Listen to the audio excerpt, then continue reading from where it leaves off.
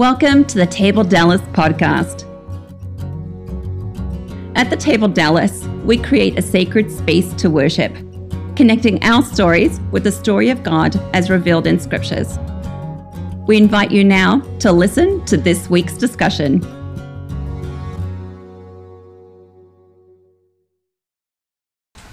On to our table gathering, whether you're joining us live up here on this beautiful April Sunday morning here at the Mill Street House, or wherever you are listening to us around the world via the podcast. We're really glad that you've taken the time to join us this morning. And as we kind of work our way through, as we've been doing a Passion for Peace, that's our series, and we've been spending one Sunday on one day of Holy Week. We started with Monday, we've gone through Tuesday, Wednesday, Thursday, and today, which is traditionally Palm Sunday, we are actually going to be studying the story of the narrative of what happened on Friday during Holy Week, Good Friday.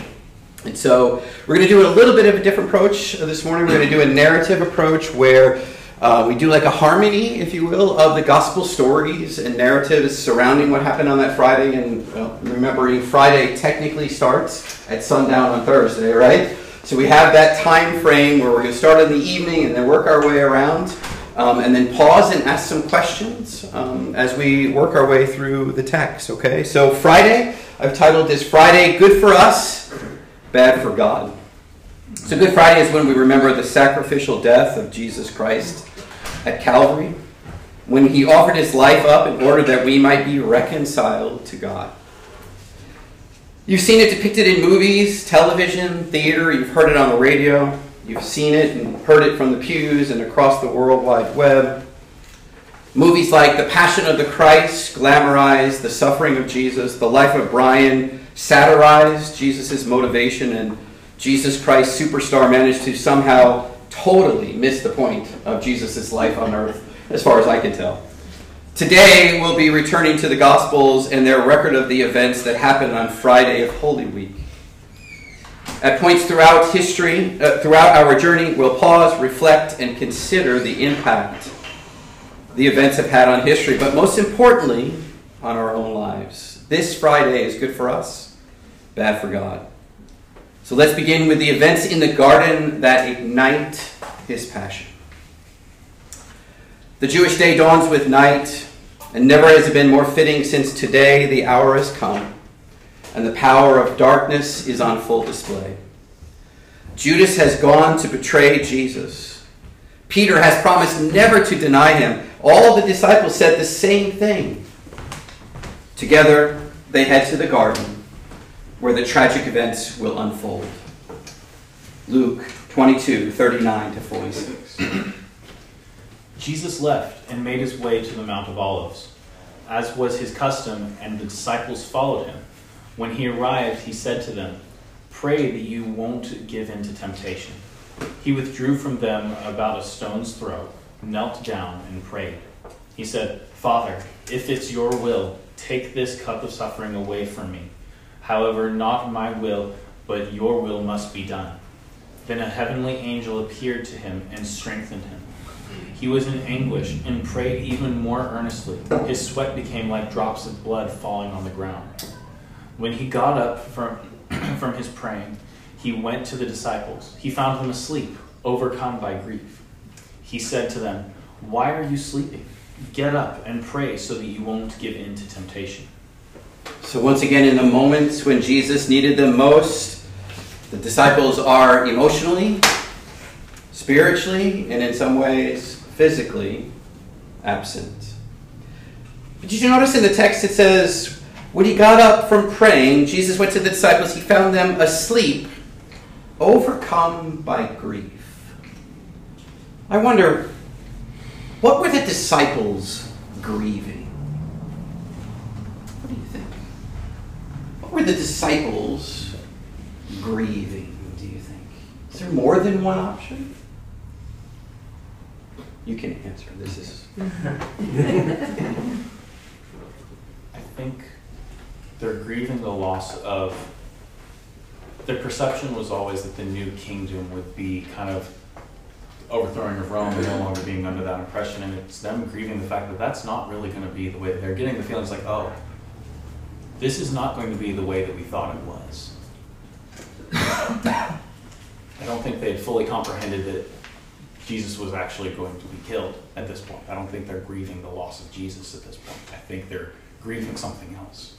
And that would be the natural tendency, wouldn't it? For us to think their grief is about what Jesus is undergoing, because what you're reading there is intense, brutal suffering, right? Mm-hmm. But they're what? Sleeping. I mean, they're asleep. So that's probably fair. They're not necessarily grieving that. What else? So when we last talked, they were doing Passover in hiding in a safe room that would be the safe room after Jesus dies. So are they aware they're in danger at this point? Like, is that what they're grieving? Is that they could be can't be in the open? And could be, yeah. That they're having to, on this, one of the most holy days, holy seasons, let's call it that, unleavened bread and Passover gets all blended kind of in a weird sort of, woo. It's like 3 in a row. It's like boom, boom, boom, right? So, yeah, so I think that's a fair. Yeah. What if they're grieving the unexpected?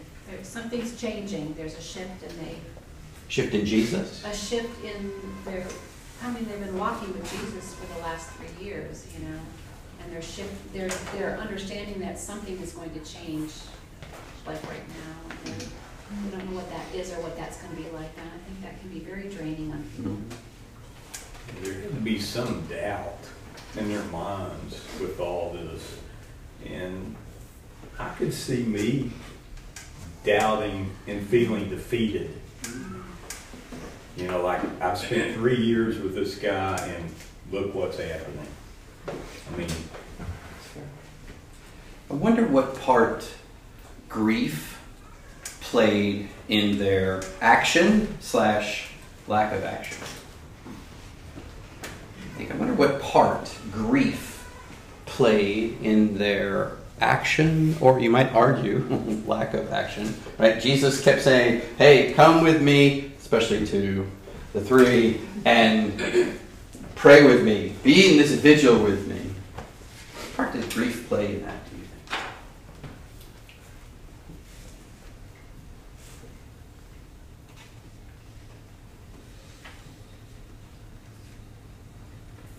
I know when I get stressed, I fall asleep. I nap with my stress or anxiety. That's how I retreat from feeling things, is to fall asleep.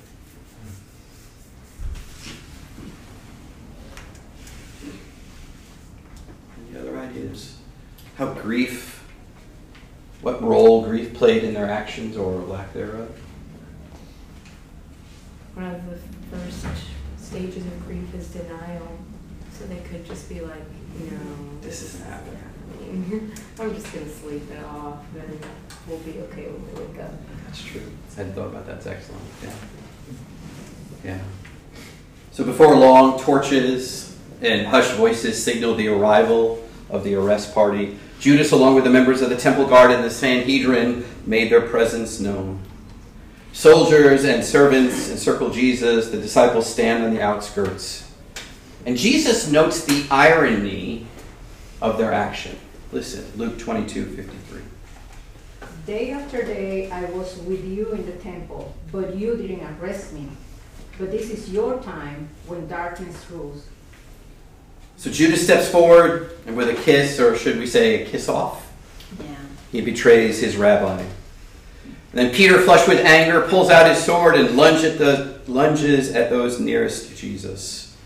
Malchus flinches, but not enough. Blinding pain and blood surge where his ear had been. Voices speak, but Malchus only hears the screaming wound which he's grabbed with both hands. And then he feels a hand touch his hand, and the pain vanishes. Under his hands is an ear. Stunned, he looks at Jesus, already being led away. Disciples are scattering. Malchus looks down at his bloody hands. I wonder how the disciples reacted at the sight of their compatriot Judas betraying Jesus. What do you think? I wonder how the disciples reacted at the sight of their compatriot Judas betraying Jesus. it's real now. It's not just something that Jesus had told them that night earlier in the upper room. Remember, we said last week there seemed to be maybe a little bit of confusion. I think it's Luke's gospel tells us a little bit of confusion, like, did he send Judas to like go get something or what? So how do you think the disciples reacted? A shock. That one of the lead disciples turned Jesus in. Shock's a good word. What else? Anger. Anger at Judas. Anger at Jesus for letting that happen. Do you think, let's hold Peter aside for a moment. Do you envision any other reaction, like, i.e., like we're thinking, like in their head they're thinking this, but reaction can be more than just something that they're thinking. Do you see them reacting toward Judas? I was just wondering, did Peter try and, stab Judas while he was at it? Yeah. He's wielding that sword around. They have at least two. Yeah. Did they take a lunge at Judas for being a traitor? I thought the same reaction that Dan's talking about, but then I thought, Judas was probably pretty good friends with quite a few of them. I mean, we always make Judas out to be this bad guy all the way through, but maybe not. You think anybody wants to come to his defense? It's hard to imagine, right? I wonder what angered Peter. Because Peter's the one, of course, perpetually. He's the one who always responds, right? And he says he's angry. I wonder what angered Peter. Was it the betrayal? Was it the illegality of the night arrest? Was it something else entirely? What do you think? Peter's angry. He lunges, reacts. Is he angry about the betrayal? And if so, who's the betrayer? And what about, could it be the illegality of the night arrest? That's not allowed in Judaism.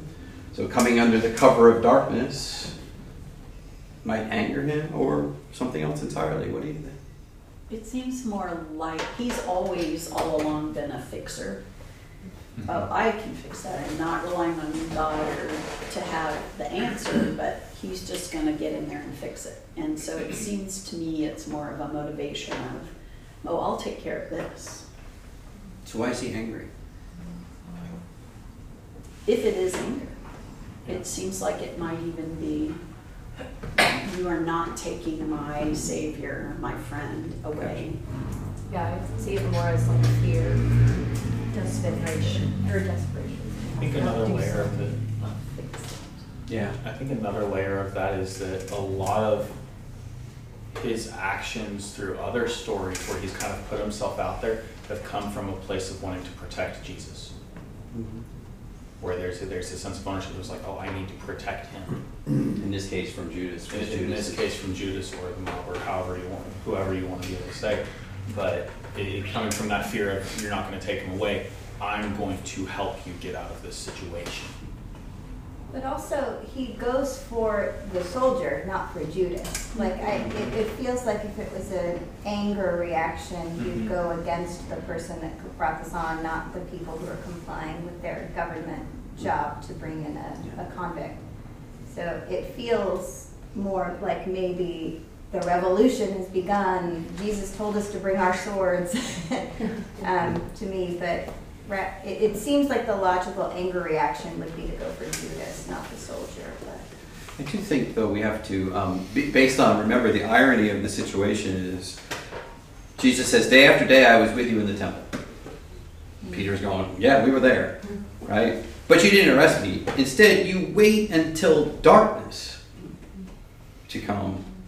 Yeah, I could see myself, if I'm Peter, being angered by, what are you afraid of? I mean, if you're so, if you're such a big, tough dude, why are you slinking around at night? Like, I could see that. Yeah, and Peter was a leader too. Sure. And I can see him charging into battle, trying to rally the troops in a way, you know, I mean, just see him doing that. Yeah, so in Peter's mind, because of his, if we were picking an Enneagram for him, he's not ready, aim, fire. Ready, fire, aim. Ready, fire, aim. Which is how it works, right? So from the garden, he's brought to the Sanhedrin, or interacts with members of the Sanhedrin.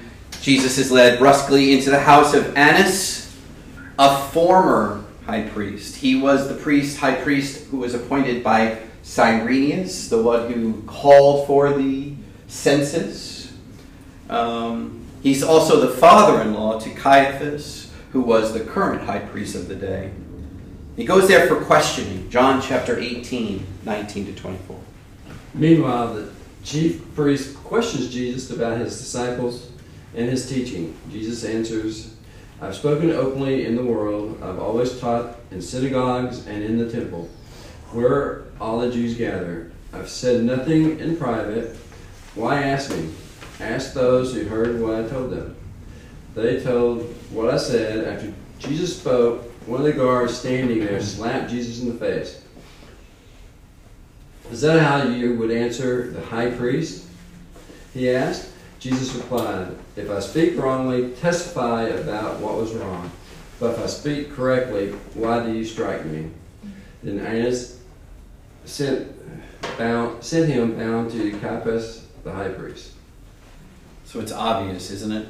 Jesus knows this informal interrogation is meant to kind of catch him up, maybe to disorient him, maybe catch him unguarded, and his response is masterful. He's like, you really already know the answer to the question, and if you don't, what does he say? Ask all the people who were there. He doesn't do either of those things. He doesn't. He gives this manipulative leader nothing. Rather, he refers Annas to his hearers, and he is struck with irony.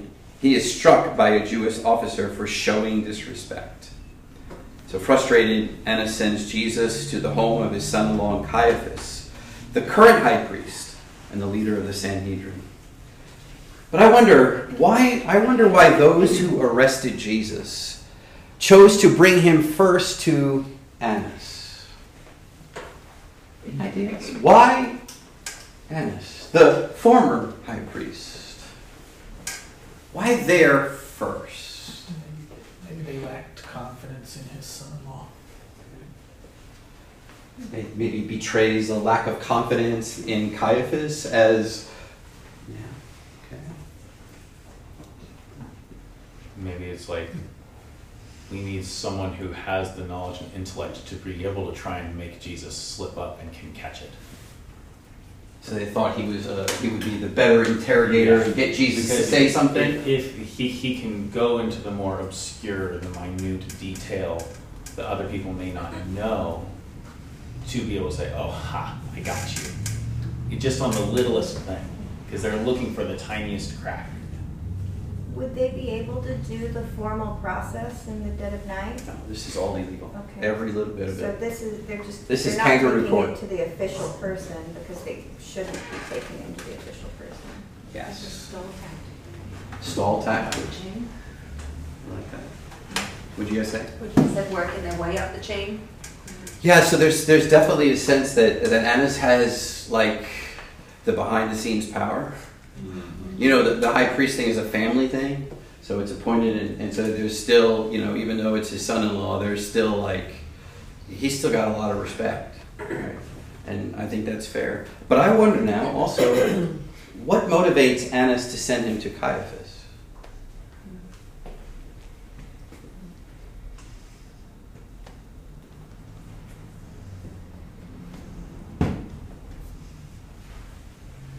Jesus' cleverness at answering the... You're like, yeah, I gave it my best shot. Yeah, it's above my Jesus pay grade. is, yeah, over my pay. Jesus is clever. Very clever. I love how Jesus' response too is it's almost hinting back at the, so you decided to do this at night, huh? I mean, you could just ask everyone who was there during the day too, and they'd be able to answer the same question. Mm-hmm. It's kind of a little bit of a backhanded remark of like, yeah, you know you're doing this at night because you don't have anything. Because everyone else who could corroborate isn't here right now. The undercover of darkness. Yeah. So at Caiaphas' house, the trial gets underway quickly. Morning will come fast. The council needs a damning verdict by daybreak. The examination proceeds as bleary-eyed Sanhedrin members continue to file in. Matthew 26:59-63. The chief priests and the whole council were looking for false testimony against Jesus so that they could put him to death. They didn't find anything they could use from the many false witnesses who were willing to come forward.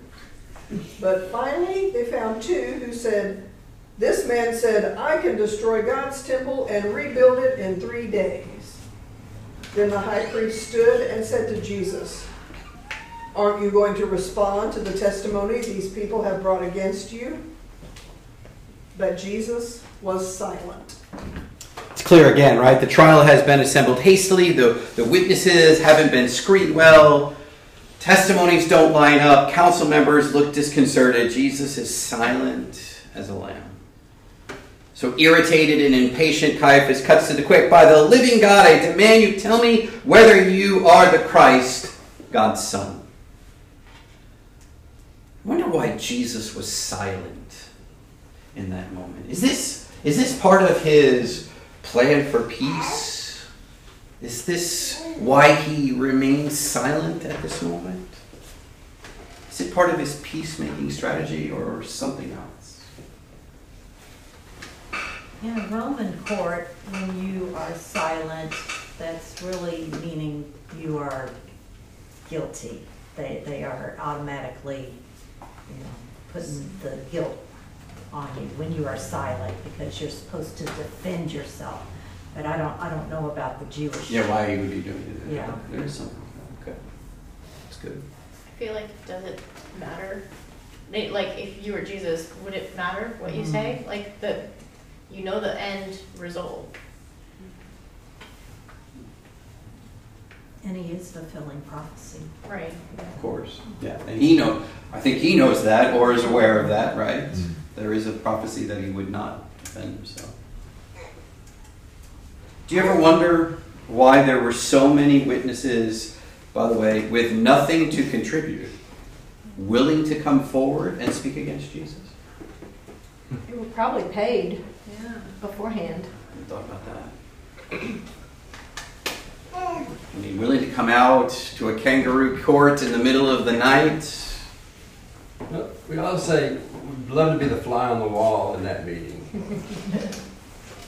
Well, the thing is, in the Torah, it talks so much about false witness, and you also need to have the witness of two, and they need to be tight, not oh, I forgot that little detail and stuff like that. So they are messing up really bad.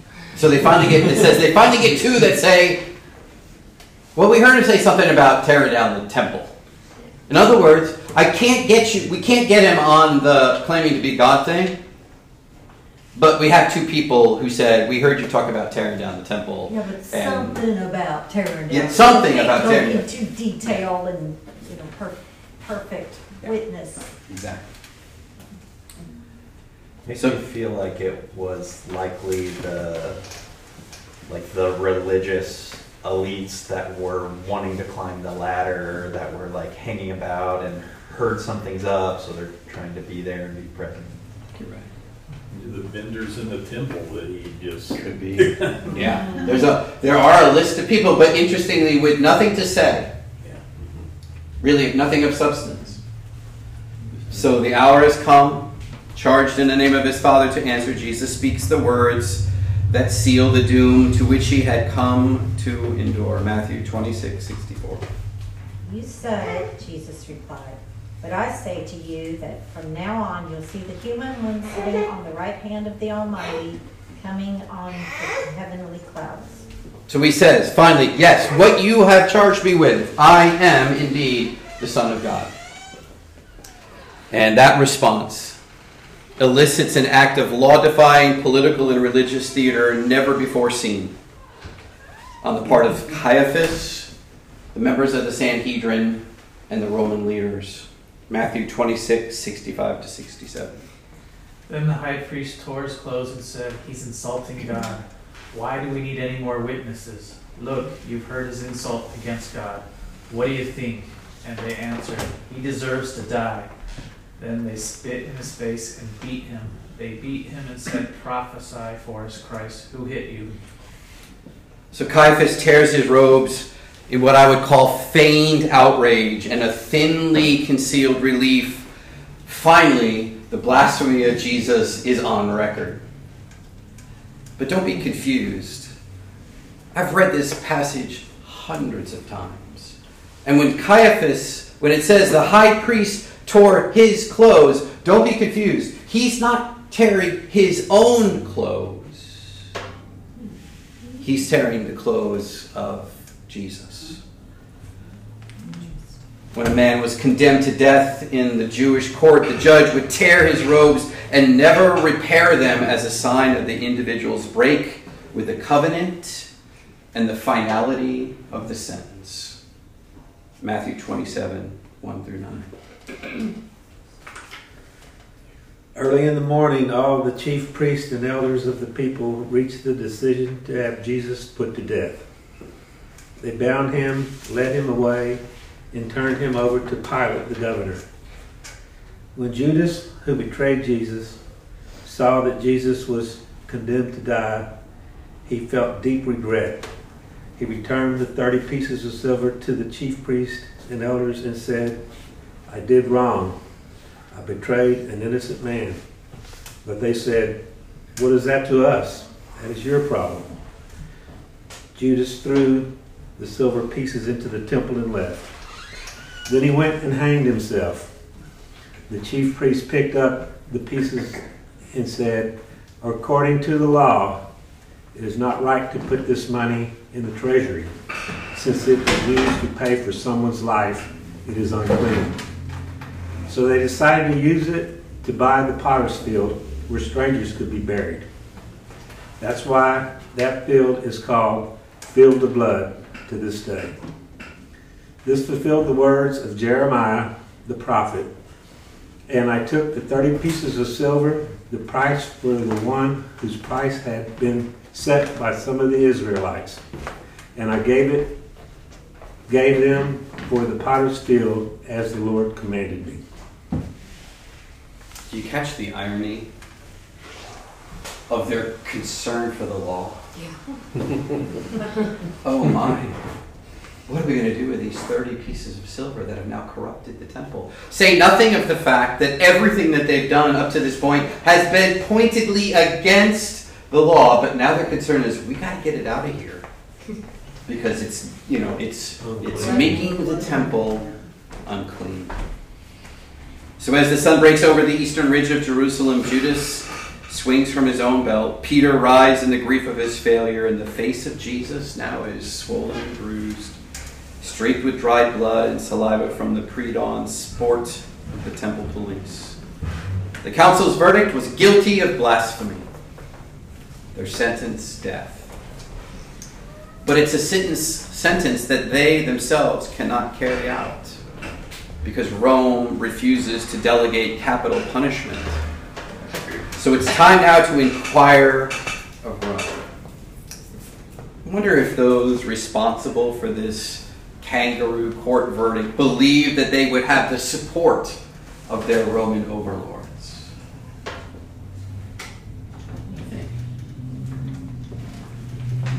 I wonder if they thought they would have the support of their Roman overlords on a charge of not revolt, not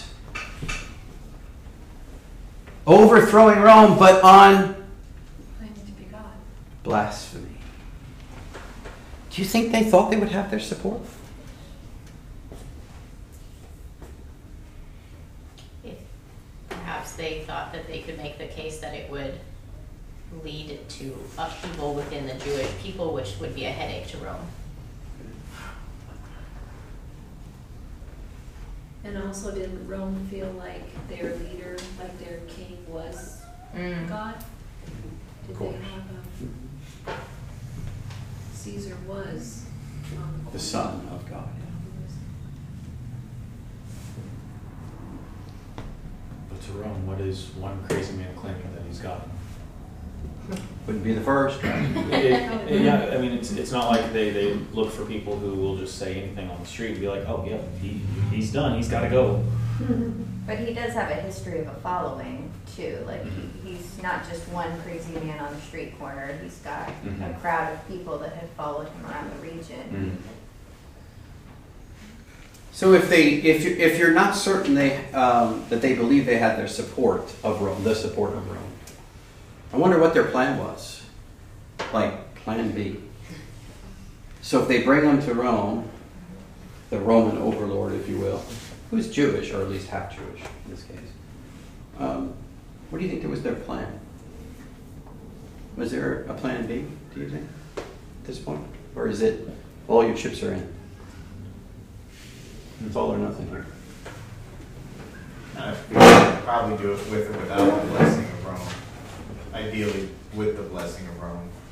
But they felt like he was too dangerous to keep around even if Rome didn't. So you think plan B was to somehow figure out a way to make him disappear without, or better to officially ask for forgiveness, or or some rogue element that wasn't associated with them. Make it seem like an accident or something. Could it be also, an unfortunate accident? Could it be also the reason why they felt like they had to have their own kangaroo court trial during darkness, is so that during the daytime, from the Jewish people's perception, it's Rome that is indicting Jesus and not the Sanhedrin. So that they're trying to make themselves look as clean as possible amidst them trying to actually get what they want. This is what happens when you revolt. Did every Jewish death sentence require Rome's approval, like at that time, stoning people in the street and things? They had to have Roman authority. They were supposed to.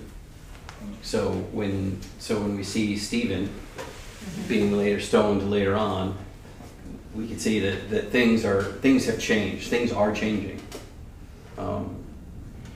Rome isn't sure what's happening at that point now, because Jesus at that point Jesus has been seen resurrected dozens of times, and they can't keep to their story anymore. So Rome begins to lose, and within, by the time 50, the temple is sacked in like 50 AD. So 20 years from now, the temple is sacked and everything's chaos. All right, so we move to the governor, Luke 23, 1 through 5. So we've gone through Caiaphas, and now we're looking to the Roman overlords. Luke 23, 1 to 5. The whole assembly got up and led Jesus to Pilate and began to accuse him. They said, "We have found this man misleading our people, opposing the payment of taxes to Caesar and claiming that he is Christ the King." Pilate asked him, "Are you the king of the Jews?" Jesus replied, "That's what you say." Then Pilate said to the chief priests and the crowds, "I find no legal basis for action against this man." But they objected strenuously, saying, "He agitates the people with his teaching throughout Judea, starting from Galilee all the way here." Found this man misleading our people, opposing the payments of taxes to Caesar. Was there any of that in the trial? No. So I imagine Pilate's mood, already sour over the Sanhedrin's sudden, insistent intrusion so early in the morning. It worsens as he grasps the situation. They want to execute a Galilean prophet. His seasoned instincts tell him that something isn't right. He questions Jesus, and then he tells the council, "I find no guilt in this man." And so a game of political chess ensues between Pilate and the Sanhedrin, neither realizing that they're pawns, not kings. And Pilate makes his first move. As a Galilean, Jesus falls under the jurisdiction of Herod Antipas, so let him judge. Luke 23, 6 to 12. Hearing this, Pilate asked if the man was a Galilean. When he learned that Jesus was from Herod's district, Pilate sent him to Herod, who was also in Jerusalem at the time. Herod was very glad to see Jesus, for he had heard about Jesus and had wanted to see him for quite some time, He was hoping to see Jesus perform some signs. Herod questioned Jesus at length, but Jesus didn't respond. The chief priests and legal experts were there, fiercely accusing Jesus. Herod and his soldiers treated Jesus with contempt. Herod mocked him by dressing Jesus in elegant clothes and sent him back to Pilate. Pilate and Herod became friends with each other that day. Before this, they had been enemies. So as you can hear, Herod initially receives Jesus happily. He's like, oh, I get to have this guy who's going to do all these miracles for me. Like he's wanting a performance. But Jesus refuses to entertain or even respond. So Herod, disappointed, blocks the move by returning Jesus to Pilate. And now bitter enemies become friends. Emboldened by the actions of his newfound friend, Pilate then makes a second move. Mark 15, 6 through 11. During the festival, Pilate released one prisoner to them, whomever they requested. A man named Barabbas was locked up with the rebels who had committed murder during an uprising. The crowd pushed forward and asked Pilate to release someone, as he regularly did. Pilate answered them, "Do you want me to release to you the king of the Jews?" He knew that the chief priests had handed him over because of jealousy. But the chief priests stirred up the crowd to have him release Barabbas to them instead. Pilate's a smart dude.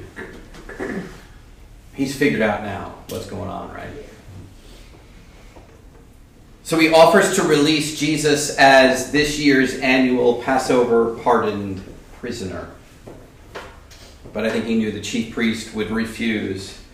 And Pilate is astounded.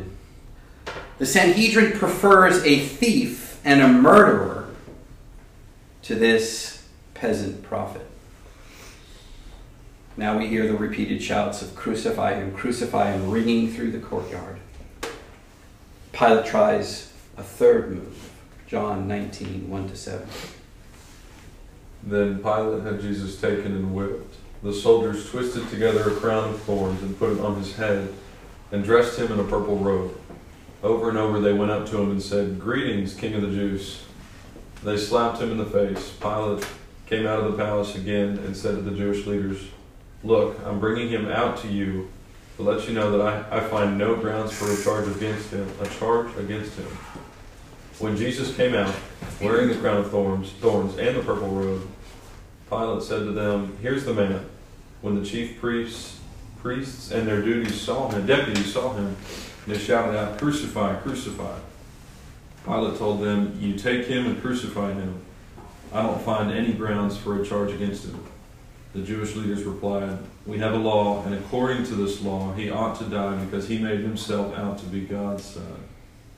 So Pilate has Jesus severely flogged and humiliated in the hopes that that would curb the council's bloodthirst. But again, that move is blocked.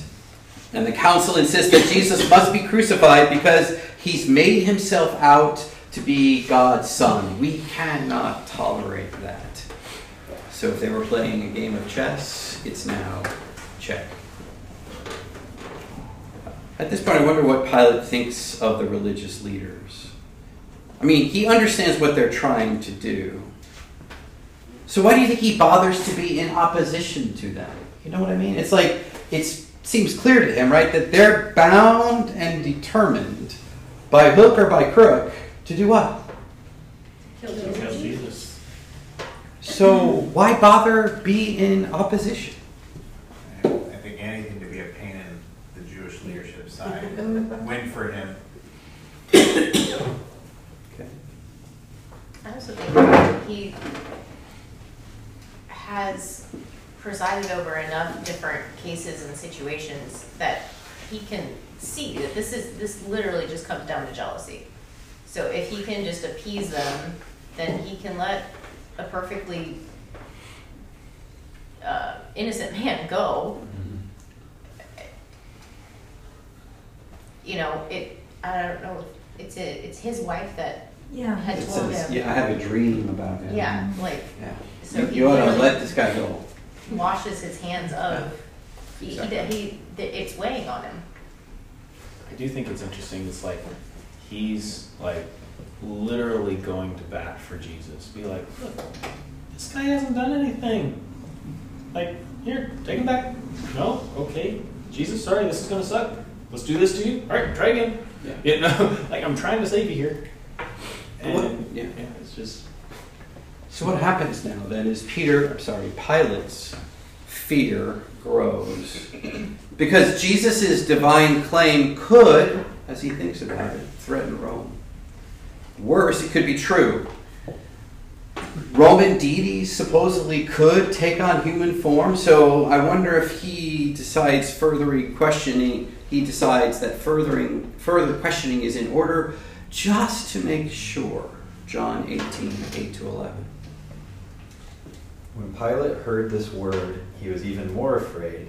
He went back into the residence and spoke to Jesus. "Where are you from?" Jesus didn't answer. So Pilate said, "You won't speak to me? Don't you know that I have the authority to release you and also to crucify you?" Jesus replied, "You would have no authority over me if it had not been given to you from above. That's why the one who handed me over to you has the greater sin."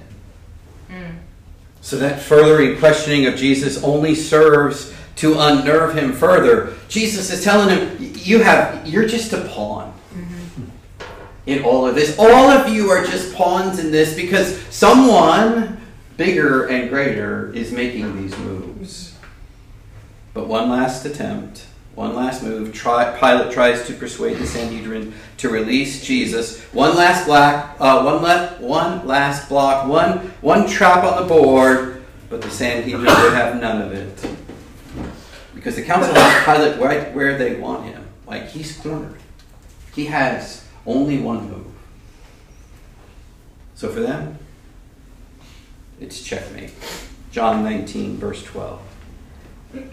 From that moment on, Pilate wanted to release Jesus. However, the Jewish leaders cried out, saying, "If you release this man, you are not a friend of the emperor. Anyone who makes himself out to be a king opposes the emperor." You see why it's checkmate? It's like, if you release this man, you're not a friend of the emperor. That's a terrifying thought for him, right? Because if you're not the friend of the empire or the emperor, guess what? You're either dead or you're out of that position of power for sure. So Pilate has Jesus flogged, and then he washes his hands of the matter and sends him to be crucified. Matthew 27:27-31. Governor's soldiers took Jesus into the governor's house, and they gathered the whole company of soldiers around him. They stripped him and put a red military coat on him. They twisted together a crown of thorns and put it on his head. They put a stick in his right hand. Then they bent down in front of him and mocked him, saying, "Hey, King of the Jews!" After they spit on him, they took the stick and struck his head again and again. When they finished mocking him, they stripped him of the military coat and put his own clothes back on him. They led him away to crucify him. So these rebellious Jewish leaders, Gentiles, and spiritual powers unwittingly collaborate in executing the only innocent death that could possibly grant the guilty life. These corrupt Jewish leaders lead him directly to the cross, believing that they're the ones who have done it. Now we arrive at the cross. Morning wanes as Jesus stumbles out of the praetorium, horribly beaten and bleeding profusely. The Roman soldiers have been brutal in their creative cruelty. Thorns have ripped Jesus' scalp and his back as one grotesque, oozing wound. Golgotha is barely a third of a mile through the garden gate, but Jesus has no strength to manage the 40-pound crossbar. So Simon of Cyrene is drafted from the crowd. Matthew 27:33-38.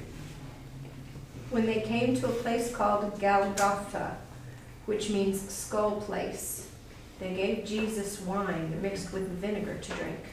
But after tasting it, he didn't want to drink it. After they crucified him, they divided up his clothes among them by drawing lots. They sat there, guarding him. They placed above his head the charge against him. It read, "This is Jesus, the King of the Jews." They crucified with him 2 outlaws, one on his right side and one on his left. Jesus is now hanging in sheer agony on one of the cruelest instruments of torture ever devised. Nails had been driven through his wrist, the same through his feet. A sign above Jesus declared in Greek, Latin, and Aramaic who he is, the King of the Jews. And there he hangs, flanked on both sides by thieves, and around him are gawkers and mockers. Matthew 27:39-44. Those who were walking by insulted Jesus, shaking their heads and saying, "So you are going to destroy the temple and rebuild it in 3 days, were you? Save yourself. If you are God's son, come down from the cross." In the same way, the chief priests, along with the legal experts and the elders, were making fun of him, saying, "He saved others, but he can't save himself. He's the King of Israel, so let him come down from the cross now. Then we'll believe in him. He trusts in God, so let God deliver him now if he wants to." He said, "I'm God's son." The outlaws who were crucified with him insulted him in the same way. None of them understands that if Jesus saves himself, their only hope for salvation is lost. Jesus asks his Father to forgive them. The other crucified thief sees a Messiah in the mutilated man beside him, and he asks the Messiah to remember him. The high priestly prayer of Jesus is beginning to be answered, and millions upon millions will follow. It's mid-afternoon now, and the eerie darkness that has fallen has everyone on edge. But for Jesus, the darkness is a horror that he has never known. This, more than the nails and thorns and lashings, is what made him sweat blood in the garden. The Father's wrath is hitting him in full force. He is in that moment no longer the blessed, but the cursed. He has become sin. In terrifying isolation, cut off from his Father and all humanity, he screams, "Eli, Eli, lema sabachthani," Aramaic for my God, why have you forsaken me?" Shortly after 3 o'clock in the afternoon, Jesus, in fulfillment of ancient prophecy, whispers hoarsely for a drink. John 19:28-30.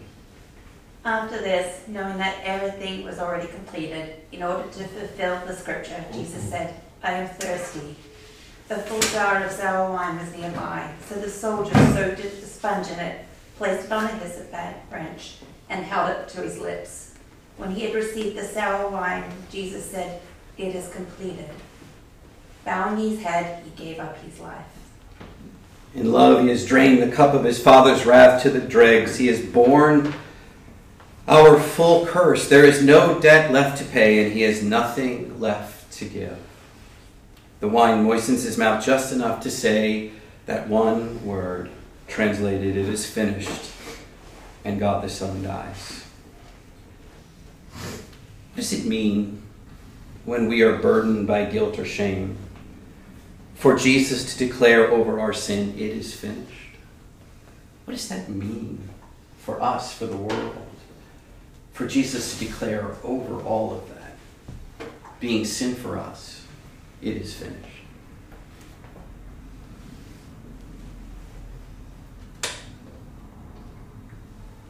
When the high priest goes to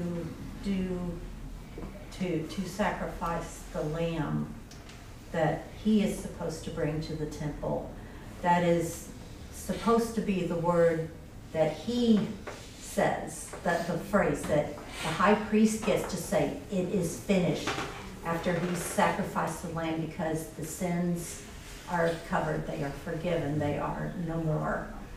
But Jesus said that instead. So no longer is it just covered, it's now paid. It's paid. Can I kind of go back a little bit to the wine mixed with gall?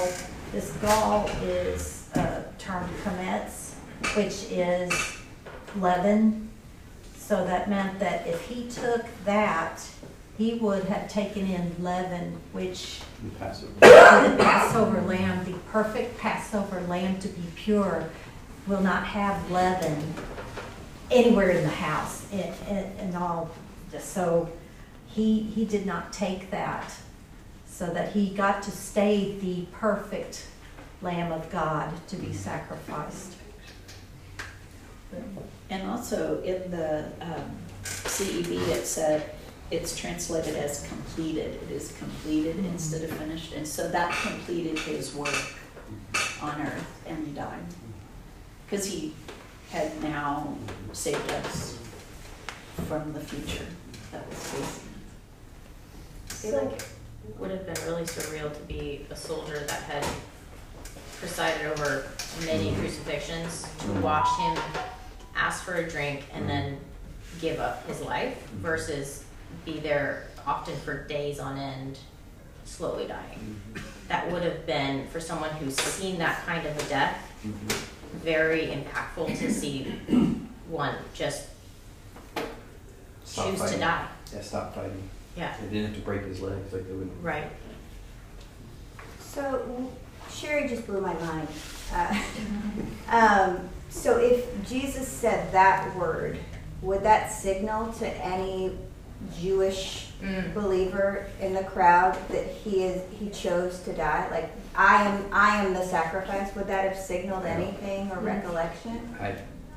I mean, you would hope it would, but Well, it's consistent. But Yeah. would they have been like, oh, that's why he chose not to do it in that moment? I don't know. Well, also the having to choose between Jesus and Barabbas was in, that's a Torah thing where you have two rams to be sacrificed. One gets to be taken out and they throw it over a cliff just to make sure that it is not going to come back, and the other ram gets to be sacrificed. So, I find it interesting on the chess illusion you used earlier that the true checkmate was then against Satan. It was a false check in that. That's God's check. Yeah, I feel like going back to your question about what does that mean when he says it is finished, it's almost like he's talking to the enemy, like going back to the garden, like this is done. I finished it. Like what you started so long ago, this little game that you started playing, it's done. It's finished. Yeah. He says it to whom? Who's he saying it to? Who's that? It is finished directed at. I feel like he's talking to Satan. It's like the spiritual authority who think you've done everything you can down to the last second of trying to get him to take wine mixed with I milk. can't help but think it also was declared over all of us. Like I needed to hear a high priest say, "It is finished," for me to be able, okay, I'm free from sin now. Other than that, it's like I'm going to feel so. I'm anticipating. Is this really going to go? As Rob Bell says, it's the death of Christ on the cross was blood on the doorposts of the universe. I think also if he was separated from God at that particular moment, he was also speaking to God. I think he was speaking to everyone. And to himself. And to Like, himself. I did Yeah. it. Like this, I'm done. My time here is done. I know we're running late, but we want to finish I want to leave us with the tomb. So a bright irony of this darkest of days is the men who stepped forward to claim the corpse of Jesus for burial. They weren't family members. And they weren't disciples. Not even John, not Peter, not Lazarus.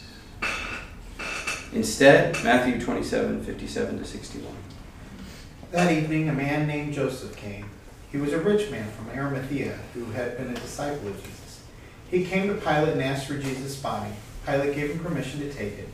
Joseph took the body, wrapped it in clean linen cloth, and laid it down in his own new tomb, which he had carved out of the rock. After he rolled out a large stone at the door of the tomb, he went away. Mary Magdalene and the other Mary were there, sitting in front of the tomb. So who comes to claim the body of Jesus?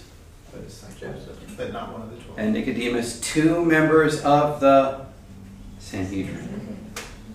It's one more unexpected thread of grace woven into this tapestry of redemption. And they quickly wrap up Jesus' body in a sheet and they lay it in the nearby tomb. Evening is falling and they don't have time to fully dress it with spices.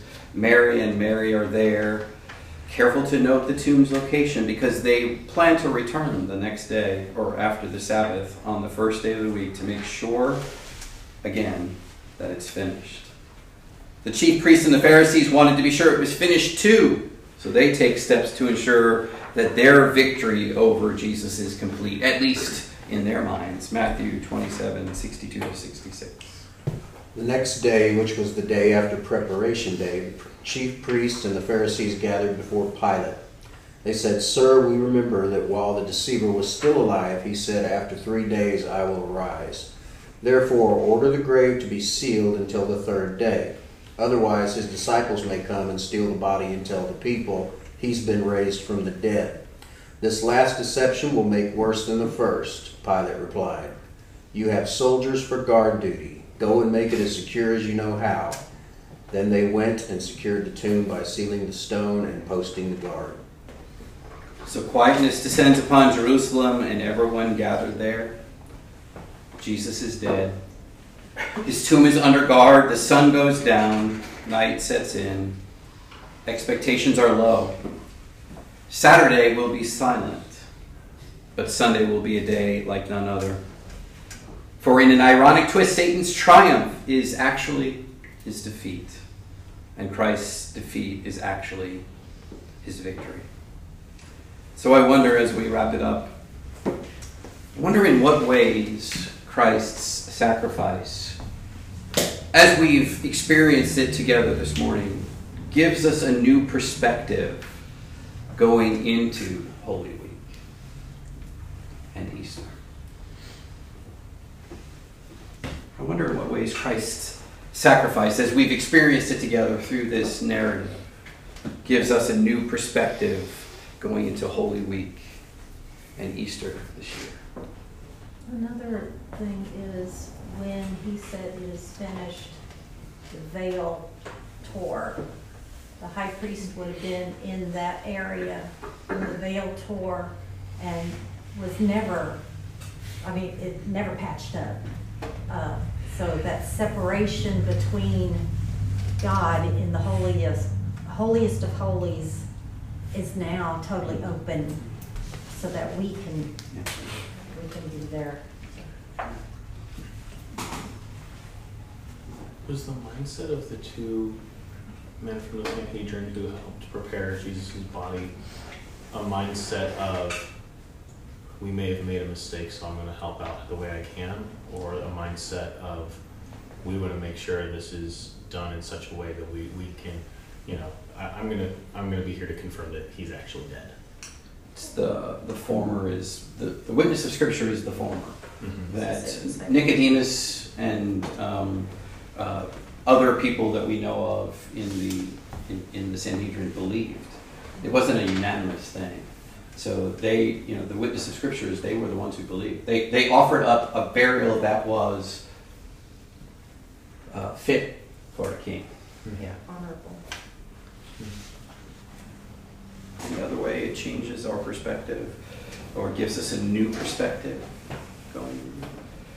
We don't typically put the whole story together like this, right? Anything else?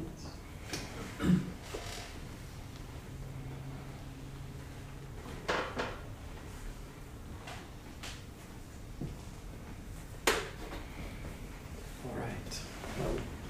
We close each of our gatherings.